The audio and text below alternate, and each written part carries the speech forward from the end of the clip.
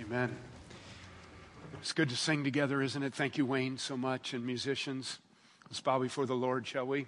Father, what a wonderful thing we've been singing about, our security in Christ and how we are at one. Thank you for the great finished work of the Lord Jesus Christ on the cross. And even as we study this concept further today, would you please visit us, challenge us with your word, let the Holy Spirit be free to work here and help us to embrace that, and through obedient lives and humble hearts, I pray that we would just receive with joy the teaching of your word.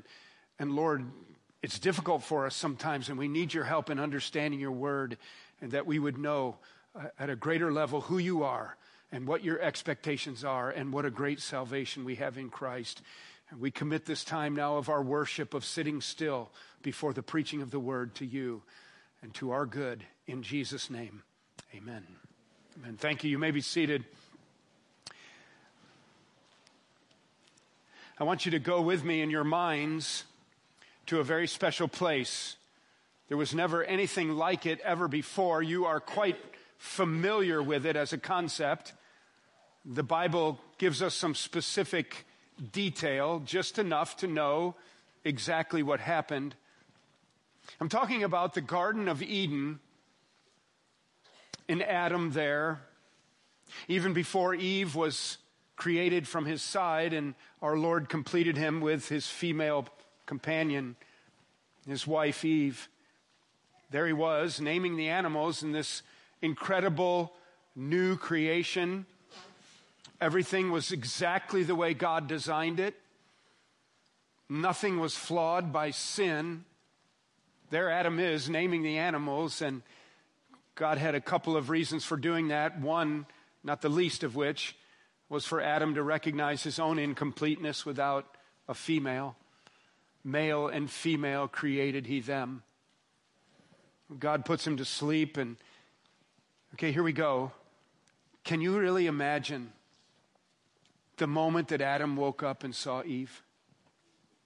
In all of their pristine innocence and the stellar beauty of God's creation, unspoiled by anything outside of the will of God. And in their naive, pure innocence, nakedness was right. And there they were in this utopian beauty beyond our imagination, really. And add to that the Bible definitely lets us know that it was evidently God's normal practice to come even in the cool of the evening and to walk with them and to fellowship in the garden. That is so enviable. There was no sin. There was no negative thought. There was nothing that was stained. And they had fellowship together in perfect purity with their Heavenly Father. And then one day the wheels fall off. Eve, evidently in some level of naivety. Adam, certainly in negligence of his male headship in protecting his wife. She becomes vulnerable to the evil one. She eats of the forbidden fruit. And now another moment. The moment that they immediately received a conscience and became aware with the loss of innocence of their own nakedness, as though somebody barges in upon you at Walmart in a stall and you yell at the top of your voice, "I'm in here!" And they go from perfect innocence to incredible sensitivity to their own fallenness. And they run to the bushes and hide. And then God comes again. And God comes, and even in his omniscience, to drive home his point to Adam, he cries out, "Adam, where are you? Adam, where are you?" And there they are, hiding in their nakedness, in their vulnerability, their consciences afflicted. because they have sinned. Okay, now the moment that I really wanted us to get to. So it's in chapter 3 of Genesis, verse 20. As I said, we have just enough detail to know exactly what happened, but we don't know how it happened. We know what happened, we don't know how it happened. It says in 3:20 that the Lord God took skins from an animal and covered them with clothes. Okay, so we don't know exactly how this happened. It seems to me that Adam would have watched God kill an animal for the first time. I know that he's God. He doesn't need a buck knife with a gut hook to make it happen. He could have zappoed and had animal skins. It seems to me it would have missed the point of the moment where Adam, who had named the animals, Adam, who had enjoyed the pristine beauty of all of God's creation, watches as God the Father takes the killing knife and kills an innocent animal and skins it out to make a covering for him. And he realizes this is not the way it's supposed to be. I want you to hold on to that moment where Adam must have been incredulous as he watched something die for him. I don't know if you can remember the first time you ever remember watching something die. Was it a mouse or a wasp? My earliest memory is of my father shooting a steer in the barnyard at my grandfather's in Wisconsin. Big old 1,200-pound Angus steer with his head in a bucket of feed, thinking all is well, and my father shot, and I couldn't believe how fast the legs could come out from underneath the steer. And my grandfather stepping in to bleed it with the killing knife. I was 5 years old. Wow. We've been studying the book of Hebrews, and in the book of Hebrews, there's been a lot of talk about animals dying and being killed for sacrifice. There's been a lot of talk about the law of Moses. But the writer is trying to convince the recipients that there is a better way and that the new is better than the old. They only know the old. They know the law. They know the Aaronic priesthood. They know the sacrificial system of the killing of animals. But now, even in their temptation to return to the old ways, the writer is calling on them to see Christ, who has completed the work. And he is the satisfactory sacrifice before a holy God. The new is better than the old. It occurred to me that in our audiences here of the three services that we have a broad range of Bible knowledge. I think about that often, actually. Some of you know God's Word well. You've been studying it all of your lives. Some of you have taught God's Word. Others of you, it's new to you. And I thought that it would benefit us before we move into chapter 8 of Hebrews next week and we begin. Now remember, in Hebrews, we're in the thick of it in Hebrews. He's in a long exposition of detail. And it's a deep study, chapter 7, chapter 8, chapter 9, and chapter 10. And he's convincing them in detail of how we have a better way in Christ. And when we move into chapter 8, he is going to spend much of chapter 8 convincing them that the new covenant now is better than the old. And so I thought that today's message, if we just stopped and we asked ourselves a question, what about the blood of bulls? What about the blood of goats? What about the blood of Jesus? How does that relate? And what about living under the law? And how was salvation found in the Old Testament? If the new is better than the old, what was the significance of the old? And so I think by listening carefully today, and by us doing some study today, it will help us understand better the argument of the writer of Hebrews as we move into chapter 8 next week. So today, a little bit of a break from Hebrews, but in just a minute, we're going to turn there. We're going to ask 5 questions. We want to answer them effectively, but our outline today is just 5 questions. I want you to know these questions ahead of time so that you can think with me the progression of what we're doing here. The first question is, okay, were Old Testament saints saved by obeying the law and sacrificing animals? Because the writer of Hebrews has been arguing to them that there is a better sacrifice. There is a new covenant versus the old covenant, and it's a better way. Were they saved by that? I'm going to argue that they were not saved by that, which will lead us to the next question then. What is then the purpose of the law and the sacrificing of animals? A good bit of our Bible is given to that. What was the purpose of that? If they did not bring salvation, then what did they do? Why did God give the law? Why did God set up a system under the priests of Levi, of the line of Aaron, under Aaron, to be sacrificing animals? Why did so much blood of animals flow in the Old Testament? That's going to lead us then to the obvious question of the day, which is, okay, is there more than one way of salvation in the Bible? Is there an Old Testament plan of salvation? Is there a New Testament plan of salvation?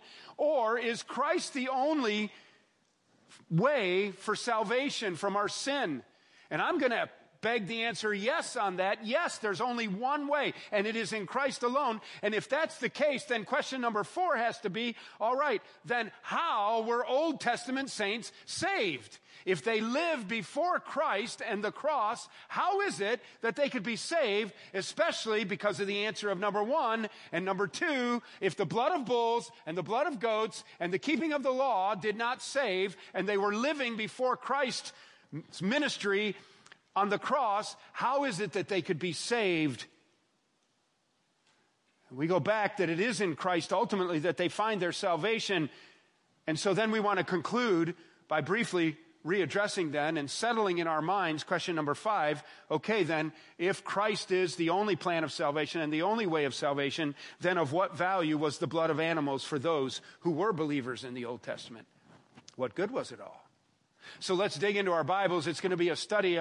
I'll have you hold a couple places because we're going to return there. That'll be Romans chapter 3. But we have our first question. And remember, what we're doing today is we're trying to answer these questions to help clarify some things that are part of the arguments in the book of Hebrews, that when we get to Hebrews, it should help us. Now, I want to admit up front that a lot of trees have been killed and a lot of drums of ink run through the presses, trees to make the paper and ink, drums of ink to print the books that have been written about this subject today. I didn't say that very smoothly, did I? There's been a lot of thought and a lot of work on this subject today, and admittedly, we are going to do a touch and go. We're just going to touch down on it, but I trust that I can capture the essence of the teaching for you, that it will be helpful to us. Others of you will be curious to move on and do even deeper study, and that would be a good thing. Question number 1, were Old Testament saints saved by obeying the law and sacrificing animals? Were Old Testament saints saved by obeying the law and sacrificing animals? Let's divide that in 2, and the first part of that question is no, obeying the law of Moses cannot bring salvation. Let's go right to Romans chapter 3, verse 20. Romans chapter 3, verse 20. And as you go there, let me just give you the gist of Galatians chapter 2, verses 15 and 16, as well as in chapter 3, 10 through 14. Basically what Paul says there, taking a quote out of Galatians 2, 16, by the works of the law, no one will ever be justified. By the works of the law, no one will ever be justified. Now let your eyes go to Romans chapter 3, verse 20, where I hope you've turned in your Bible or your electronic device. For by the works of the law, Romans 3:20, verse 20a, the first part of the verse, for by works of the law, no human being will be justified in his sight. So the answer is no, obeying the law of Moses does not save anyone. Second part of that question, and you can put a marker in Romans 3 because we're going to come back and pick up the second part of verse 20 in just a minute. The second part of this question, the answer to this question is, letter B, no, the blood of animals cannot take away sin. The blood of animals cannot take away the sins of human beings. And this is where we have the privilege of turning to Hebrews once again this Sunday morning, and to Hebrews chapter 7, and let our eyes go there to touch down on part of the concept that I'm talking about here, about how our author is talking about this matter of the law and the blood of animals, and how that's part of an old covenant, and how the new covenant is going to surpass that. And so look what he says.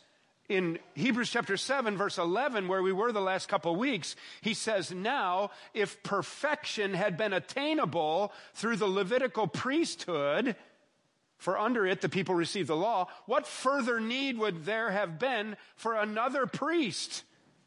Remember, he's been arguing from the order of Melchizedek that we have a greater priest than the priest of Aaron, and he's saying there would be no need for this new priest that he's talking about, namely Jesus Christ, our high priest. There would be no need for this priest if the old priest could bring about this needed perfection. What perfection is he talking about? He's talking about a perfection that is necessary for a person to stand in the presence of a holy God. You can't just go waltzing in there. He demands perfection. He can't look on anything that's not perfect because he's a holy God. And so these priests of old could not, under the law and the blood flowing and the bloodletting of animals, provide that kind of perfection. And so there needed to be a new priest and a new system. Furthermore, let your eyes go to chapter 10. I was thinking about this. We haven't been there yet, but I was thinking about how one of my regrets is that I did not study well when I was a younger man, and when I was in my early years of Bible college, I chased soccer balls and Janet and things like that, so I've had to struggle, and I regret that. But I want to tell you, the good news in this verse is you don't need to know Greek. You don't need to know Greek to understand these words. Look at Hebrews 10:4. Hebrews 10:4. For it is impossible. Got that? I got that. For it is impossible. The English is working here. It is impossible for the blood of bulls and goats. All right, I got that too.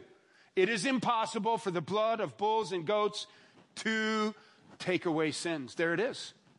You don't need to dig deeper. It's right there in plain English. So clearly the answer is no, the blood of animals cannot take away sins. So that leads us to our second question, which if the law and the blood of animals cannot save, then what was the purpose of the law, and what was the purpose of sacrificing animals under the law and under the Aaronic priesthood? Let's divide this in parts as well, and let's deal with the law first. First of all, I want you to see, if you'll turn to Leviticus chapter 19, Leviticus 19, and we're doing Bible study this morning, so if that wearies you to turn in your Bible, just take it easy and listen closely. But the first thing we want to see is that the law was to demonstrate the holiness of God. Why did God give the law? To demonstrate and display his holiness. Let me show you what I mean by that. We have a sampling here. Again, this is not an exhaustive study. This is a touch and go study, and it's to provide us with a helpful orientation for when we go back to Hebrews to have a deeper understanding of the tension between the old and the new. In Leviticus chapter 19, in verses 1 through 4, look what he says. Now, by the way, Leviticus, the word Leviticus, the book Leviticus, means of the Levites. So it's all the information for the Levites. Remember, that's the great-grandfather of Aaron. This is the line of priests, the ones who did not inherit land, the ones who were receiving a tithe of the meat so that they could live. And the vegetables from the offerings and the grain offerings, they tithed that. That's how they lived, because they served as the representatives of the people before God as priests. So this is of the Levites. The book of Leviticus and the book of Hebrews, by the way, go together. It would really be valuable to do a study of the Old Testament book of Leviticus in a class, and then do a class on Hebrews, because they are commentaries on each other, and they fit together. But look what it says, and this is a repeated phrase in the book of Leviticus. And the Lord spoke to Moses. That phrase is like 20 times in Leviticus. And the Lord spoke to Moses. And the Lord spoke to Moses. I'm telling you, this is what I want you to know. Now, here's an example. Okay, this is a sampling. And the Lord spoke to Moses, saying, speak to all the congregation of the people of Israel, and say to them, you shall be holy, for I, the Lord your God, am holy. Now watch what happens. See, you shall be holy, for I, the Lord your God, am holy. Every one of you, verse 3, every one of you shall revere his mother and his father, and you shall keep my Sabbaths.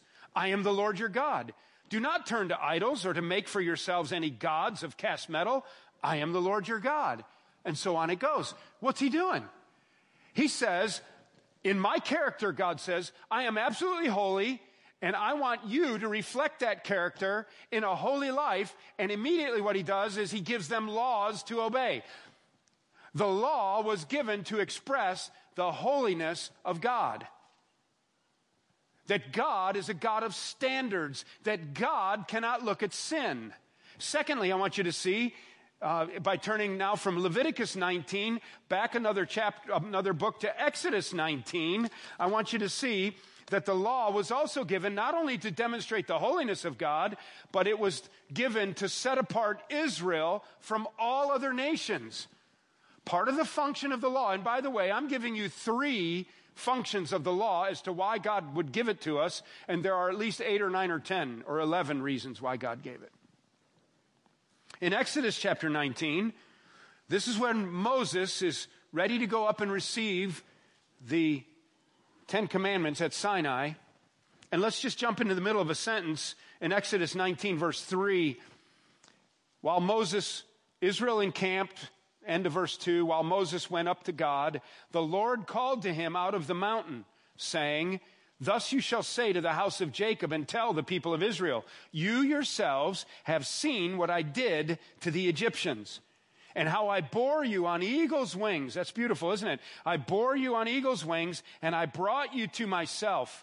Now therefore, if you will indeed obey my voice and keep my covenant, you shall be my treasured possession among all peoples, for all the earth is mine, and you shall be to me a kingdom of priests and a holy nation. These are the words that you shall speak to the people of Israel. Now God says to Moses, I have a special plan for Israel, and you are going to be my people, and you are going to be a kingdom of priests. You are going to be separated from the rest of the world, and immediately he gives them law. The law was designed to separate God's people from the rest of the world. He didn't give the law to the Canaanites, he gave the law to the Israelites. And by them having the responsibility, even a burden of the law, they were a distinct people driven by the holy character of God, but then defining themselves as separate from the rest of the world because of their commitment to the law. Ultimately then, and now if you marked Romans chapter 3, we flip way back to the New Testament, and we go to Romans 3, and we finish verse 20. Romans 3:20, once again, for by works of the law, no human being will be justified in his sight, since through the law comes knowledge of sin. A third reason for the giving of the law is to expose the sin in the human heart. The sinfulness of the human heart is exposed by the giving of the law. Do you remember? It's the 3rd week in a row I'm talking about. I should have brought it back up here. My 6-foot level, and I held it up for plumb. All right? And I had a straight walking stick that when I held it against the plumb level, I realized that my straight walking stick wasn't so straight. What did the level representing the law do? It exposed the crookedness of the stick. That's what the law does. It exposes the sinfulness of our hearts. All right? It shows us where we're crooked. Which leads us to our bonus question of the morning. And if you want to stay longer, we can talk about it. Let me comment just briefly on it. If you were standing in the foyer earlier, you know that we're rushing towards 3:25 here, or 12:25. 3:25 would be right.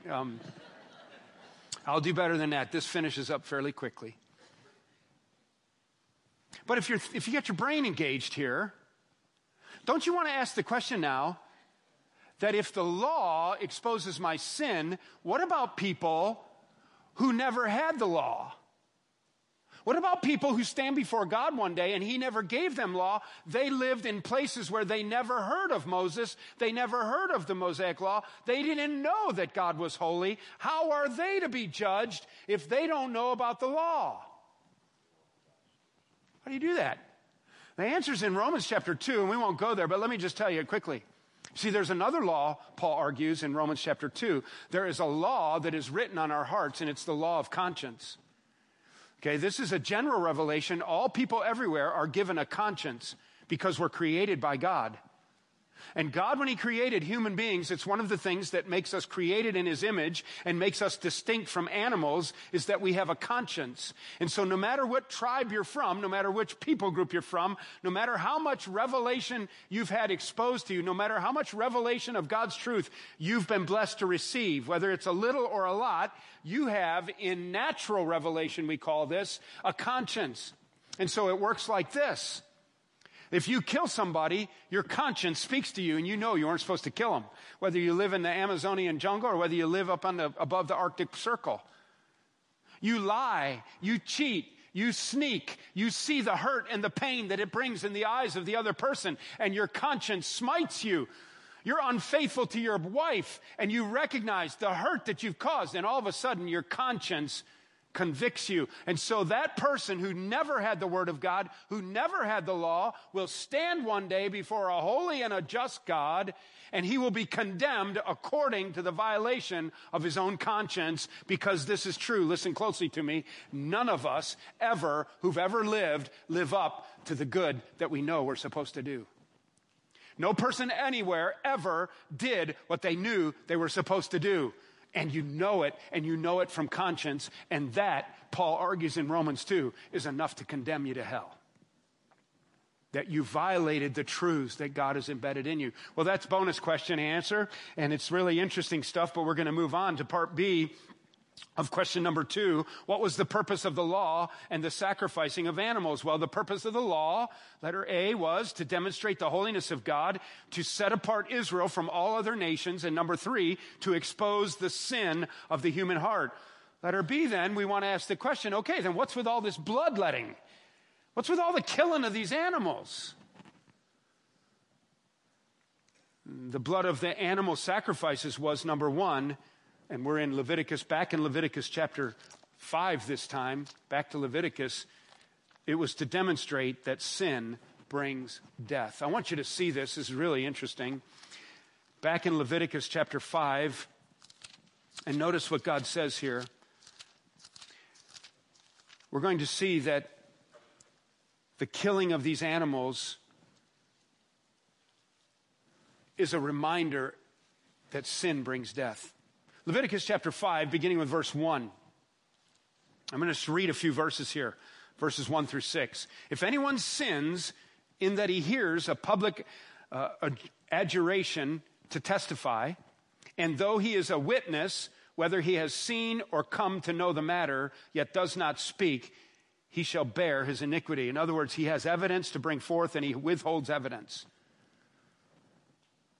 Or if anyone touches an unclean thing, verse 2, whether a carcass of an unclean wild animal or a carcass of an unclean livestock or a carcass of unclean swarming things, and it is hidden from him and he has become unclean and he realizes his guilt, okay?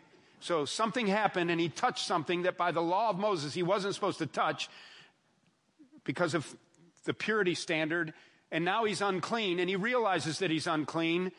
Or, verse 3, if he touches human uncleanness, of whatever sort the uncleanness may be, excrement or some kind of seepage with which one becomes unclean, and it is hidden from him. He didn't realize it at first. When he comes to know it and he realizes his guilt, or verse 4, if anyone utters with his lips a rash oath to do evil or to do good, any sort of rash oath that people swear, and it is hidden from him, when he comes to know it and he realizes his guilt in any of these things, okay, you got the idea? We got this sampling list. We're just using a sampling here. And he's got this list of things, and he realizes, man, I've sinned against God. I've broken one of his rules. Here's what he's supposed to do, verse 5. When he realizes his guilt in any of these and confesses the sin he has committed, Verse 6, he shall bring to the Lord as his compensation for the sin that he has committed a female from the flock, a lamb or a goat for a sin offering, and the priest shall make atonement for him for his sin. The first thing we see here is that the blood of animal sacrifices is to demonstrate that sin brings death. How does this work? All right, so this guy sins. He realizes that he sinned. And what he has to do, he has to go home, and he goes out back behind the barn where his sheep are in the pasture, and he calls, "Meh, eh, eh, eh, eh." And he's got some feed, and he rattles it in the can, whatever you feed lambs that are in a field, and they come running. And it sticks its head in licks his hands and eats the grain, and he grabs it by the scruff of its hair. And he has picked out one that has no blemish. It's never been caught in a fence. It is a cooperative lamb. It is a beautiful lamb. And he goes out to his lamb corral, and there he grabs that lamb. And the thing's flailing, and he brings it, and he takes it, and he puts it on the bench, and he gets the killing knife, and a beautiful, pure lamb that was out in the pasture behind the barn, that didn't know anything about his sin, didn't know anything about his uncleanness, didn't know anything about his guilt. That lamb now has blood soaked into its hair, and he takes the killing knife to it, and the blood of that lamb dies so that the priest can make an atonement, a covering of that blood for his sin. Lesson number one about the animal sacrifice, that sin always results in death. Second lesson is taken from the same passage and the same reality, not only to demonstrate that sin brings death, but the blood of an animal sacrifice was to convict people of the seriousness of their sin. Oh, I didn't even know I bumped into that guy. I didn't even know I had a little bit of that on my hands. I didn't even know. No, go get the lamb. Get that nice little lamb that is a beautiful one, that is perfect. You don't get any scruffy ones. You don't get ones that have been scarred up in fence wire. You don't get ones that have a broken leg or that have been bit by a dog. You get that perfect lamb that would bring the most price at the market, and the one that your kids love the most. And you get it, and you recognize that sin is really serious because I got to kill another lamb. And think about what this does to your boys and girls. I was 5 years old when I watched my father shoot a steer in the barnyard for butchering. So your boys and girls are little and 2 and 3, and they're following you, and you're going out behind the barn, and they say, "Papa, what are you doing?" "Papa has to get a lamb." "Why?" "Because Papa has sinned." "Well, no, that lamb, that lamb is Fuzzy. That's Fuzzy, our favorite lamb." "Yes, Fuzzy's got to go." "Well, what did Fuzzy do?" "Fuzzy didn't do anything. I did it."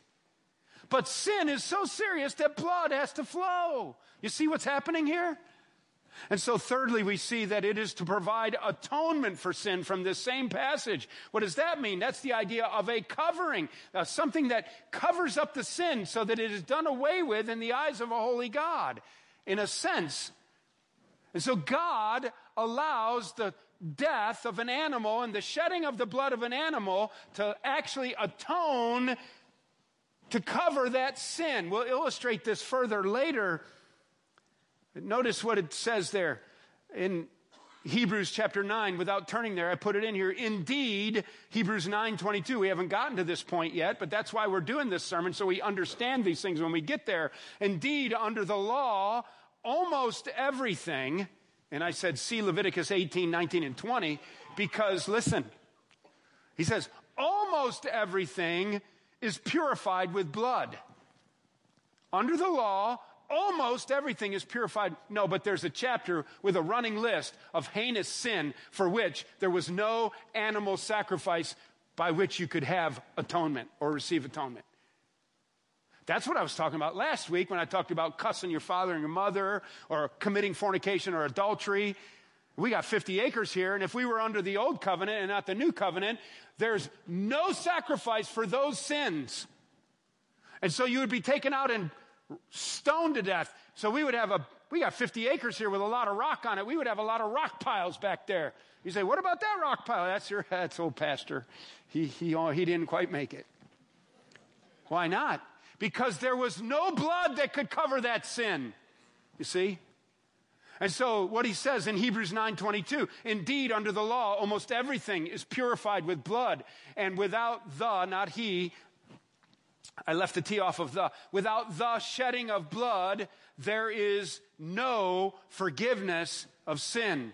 So you see what God is implementing here, which ultimately leads us to number 4, our fourth reason, and that is to foreshadow the work of Christ on the cross. Remember in John's Gospel in chapter 1 and verse 29, what did John the Baptist say about Jesus when he came walking up early in the beginning of his public ministry?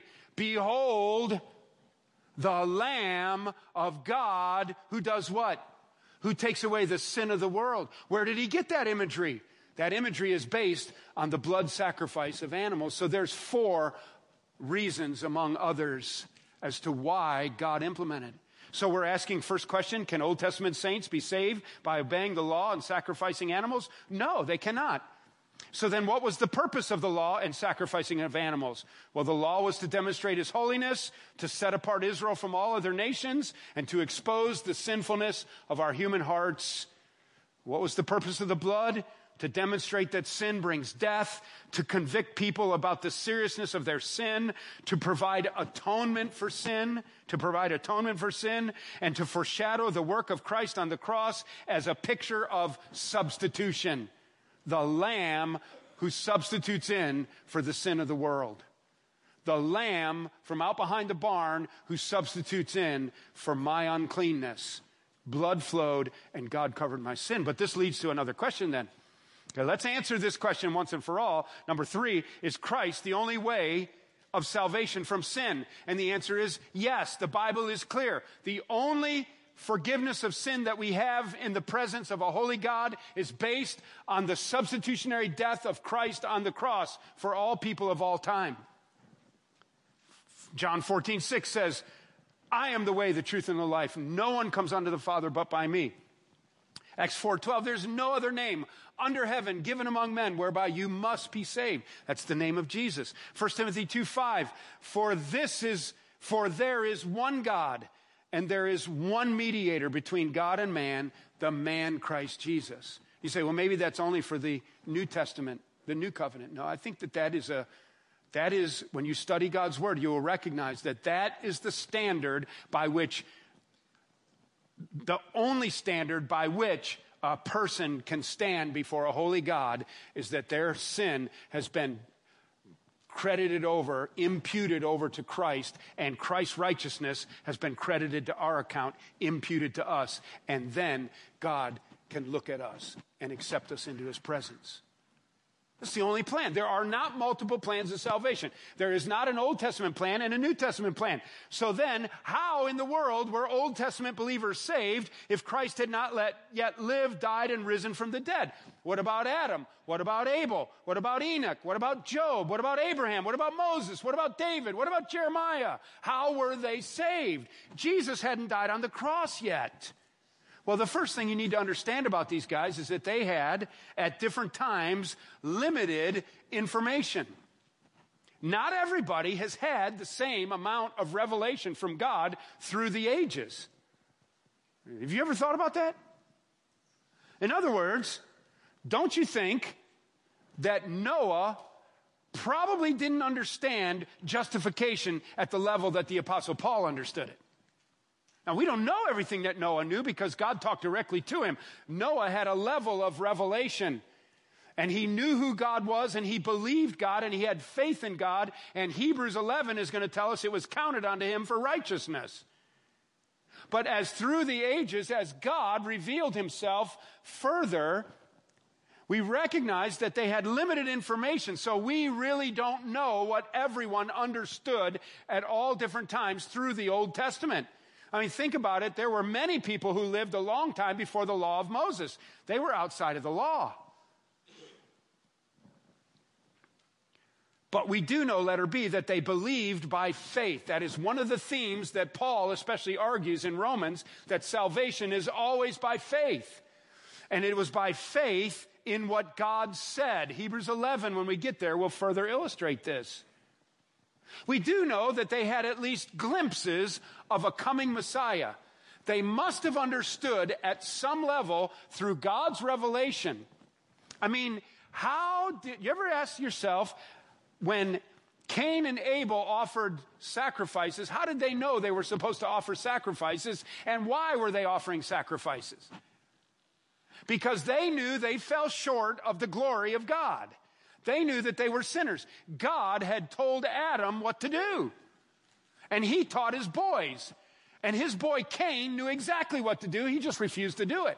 He was a stubborn, thick-headed, thick-necked boy. Cost him his life eventually. Made him a murderer. God ain't going to tell me what to do. Anybody here like that this morning? God says, Cain, if you would just do what is right, won't you be accepted? I ain't doing that. And so they knew that they needed some kind of sacrifice. And this knowledge, evidently in layers, becomes increasingly known. But even way back, the oldest book of the Bible, one of the oldest characters of the Bible, we believe probably pre-Abraham, is Job. And Job said, I know that my Redeemer lives, and that one day I shall stand before him. He had a need for a Redeemer, and he understood it at some level. You see, they had at least glimpses of a coming Messiah and their need for a sacrifice to take care of their sin before a holy God. David in Psalm 30 and in many messianic psalms, some of them you don't even recognize when you read that they're about that. And in the New Testament, Peter and others, when they're preaching, say, just like David said, and they quote the Psalms over and over, but he said, "O Lord, you have brought up my soul from Sheol. You have saved me from hell." The Lord has saved me from hell. Isaiah, it's the clearest of all the Old Testament prophecies about our Lord Jesus, isn't it? Isaiah 53, it's the gospel in the Old Testament. All we like sheep have gone astray, and the Lord has done what? The Lord has laid on him the iniquity of us all. That's the substitutionary death of Christ that's being prophesied and talked about. They had glimpses of it. They had some level of understanding of it. Peter says in 1 Peter that the prophets looked into this and longed to look into it. And ultimately, if you read the passage, it was about Christ to them way back then. In Luke 24, when our Lord was on the road to Emmaus, what did he do when he still had his identity shrouded before these two men on the road to Emmaus on the night of the resurrection? They didn't know they were walking with the resurrected Christ. And what does he do? It says he started with the law and the prophet. He walks them through the whole Old Testament, explaining to them how the Messiah must come. So I don't know what they knew, but they knew something. And they knew that they had to react to a holy God. And they believed God as God revealed truth to them in whatever age they lived. And God gave them the amount of truth. They accepted it. Always salvation by faith. Always a gift of God to give them that information. The grace, God through grace told them the truth, and they accepted it by faith because they knew that they needed a sacrifice. They all knew that at some level. And so how do we say this? The illustration, by the way, is Abraham, and we're not going to go there. That's a whole message. Someday we'll do Romans, I think, if I live long enough. In Romans chapter 4, what is Paul arguing? That Abraham believed God, and it was credited to him for righteousness. We'll have to look into that further another day. Their faith was what was counted to them for righteousness. So letter E, they were saved on credit. Here's how you think about it. They were saved on credit, and we're going to finish quickly. Stay with me. They were saved on credit. What does that mean? It means that God, in his understanding, in the heart of the sinner, when just forget that. Letter E, they were saved on credit. God looked forward to the cross on their behalf. Today, he looks backward to the cross of Christ for the salvation of all who believe. Charles Ryrie, an instructor, theology instructor at Dallas for many years, now with the Lord, wrote this: the basis of salvation in every age is the death of Christ. Circle death of Christ. The basis of salvation in every age is the death of Christ. Okay? So when God saw a sinner in the Old Testament make an animal sacrifice and the priest made atonement for him, God held that in his mind, and ultimately that animal blood didn't wipe it clean, but ultimately that sin was deposited at the cross, and the blood of Christ is what counted for their righteousness ultimately. I'll explain that more in just a minute. The basis of salvation in every age is the death of Christ. The requirement for salvation in every age is faith. You can't work for salvation. You can't jump through hoops. You only accept salvation by faith. The object of faith in every age is God himself. You have to have faith in God. Hebrews 11 is going to talk about this. He who comes to God must believe that he is, and that he's a rewarder of those who diligently seek him. That's faith. And ultimately, though, you need to understand that the content, what they understood, and the extent of their faith, that changed during various dispensations. I believe that's a true statement. So quickly, question number 5 then. Of what value then was the blood of animals for those who were believers in the Old Testament? Just look at the notes. Here's what I wrote. God saw the heart of the sinner as he sacrificed the blood of an innocent animal. The sinner sacrificed the blood of an innocent animal, and God counted it as a covering to sin. Remember in Leviticus 5 that the priest could take the blood of that female sheep, and that blood made atonement. But that was a temporary deal that God made, okay? But that then would be wiped away fully in the future by the blood of Christ at the cross. See Roman numeral 2, letter B, number 3. Let me give you an illustration from Jim Shupe. We were talking about this Wednesday morning on the racquetball court, and he said, I have an illustration you should use. He said, it's not original with me. I don't know where I got it. So you're sitting down in a beautiful dining room, beautiful china table set with a beautiful tablecloth, and it's pure white tablecloth. It's fabric. And somewhere during the meal, you're aware that there's more people to come, and you're trying to keep it clean, and they're going to seat people there. Maybe it's a restaurant setting, and they're going to seat more guests. And somewhere during the meal, you knock over your red shrimp cocktail sauce, and it spills a big blotch on the white tablecloth. And you're upset about it, and you dabble it, and you try to clean it up, and the waiter comes, and he takes the plate away, and he cleans it up, and then he puts a napkin, a white cloth napkin, folded up right over the spot, and he sets a new setting, and someone else can sit there, and they really don't know that there's a spot on the tablecloth. It's covered up. But later, that tablecloth will be taken to laundry, and it will be cleaned. See, that's what God did with the blood of animals. He put a napkin over the stain. But it was held there. It was still there, but it was covered up. And that satisfied God for that time until our Lord Jesus could go to the cross. And then there he could cleanse every sin. And that's where it was laundered at the cross. Looking forward. For us, when we sin, we look back. All right? Hopefully that helps you a little bit. So why is salvation only by faith? Why isn't it for love or for good works or for niceness? Why doesn't God honor niceness for salvation? I'm really a nice guy. I really love people. But no, there's only one prerequisite for faith in all the Bible, and for salvation in all the Bible, and it's faith. So why is salvation only by God's grace through faith alone? Number 1, faith shows God that the attitude of our hearts is the exact opposite of depending upon ourselves. Faith means I don't have any answers, and I'm totally dependent on God. That's what you see in the Old Testament. That's what you see in the New Testament. They believed God. No works, lest anyone could boast. Number 2, faith in Christ alone offers genuine hope to unbelievers who know they could never make themselves righteous. There's no works here. And you've spilled the ink bottle on the tablecloth. You've spilled the red shrimp sauce on the table, and you can't get it out, and you know it, and you know you can't stand before a holy God. But what does salvation by grace through faith in Christ alone bring? It offers genuine hope that any unbeliever who knows that they're a sinner and knows they can't clean up their own act, that God can make them righteous.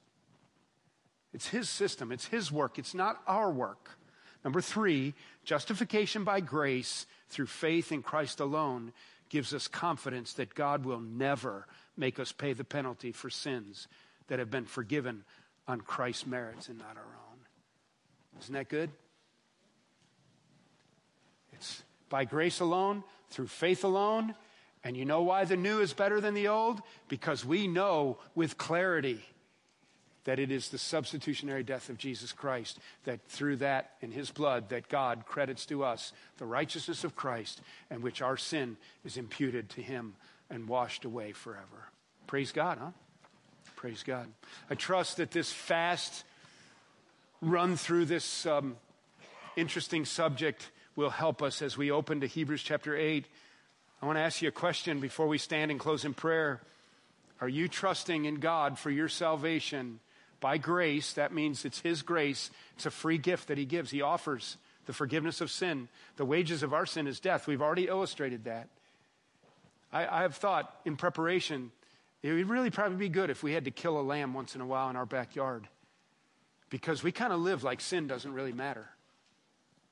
And in Israel of old, you were aware that sin had a consequence. But by grace, God's gift, by faith, we receive his finished work at the cross. This is something that only you can do to accept salvation in Christ through the gift of God.